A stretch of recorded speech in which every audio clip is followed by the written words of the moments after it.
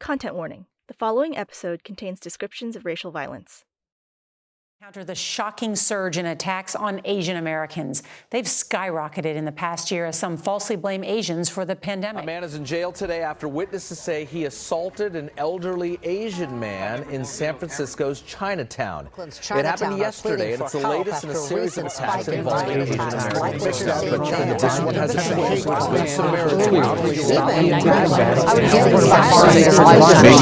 around. I know every corner of Chinatown. I think it just present how the culture, where you came from. It just feel like home. You know, even you're not home, but you in Chinatown, it make you feel like, oh, you're at home.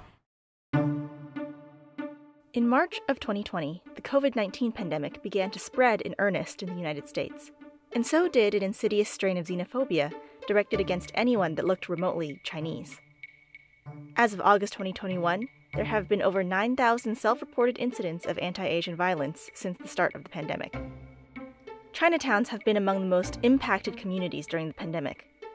This summer, I received funding from Projects for Peace to travel to 4 different Chinatowns: Oakland, Los Angeles, Houston, and New York City, to learn more about what exactly was going on. While phrases like racism is a virus or hate is a virus have gained popularity over the course of the pandemic, this podcast will take a slightly different approach and highlight the stories of community, resilience, and peace building that I found along the way.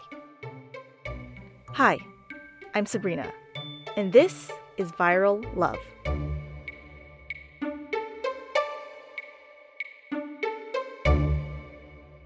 Viral Love is not a podcast with a grand solution to the racial violence of the pandemic.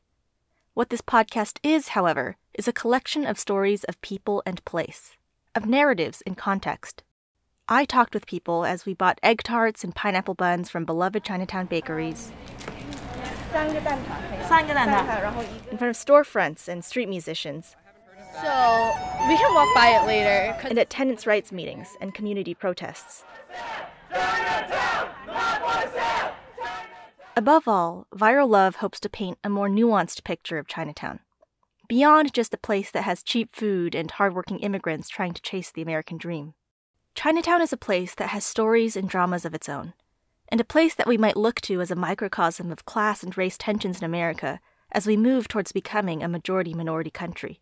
Viral Love is me, my mic, and the Chinatown communities that I had the honor of meeting. And now you too. I hope you'll join me.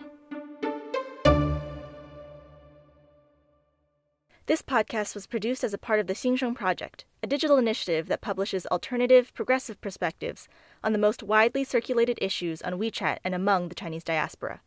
To learn more, visit www.xingshengproject.org.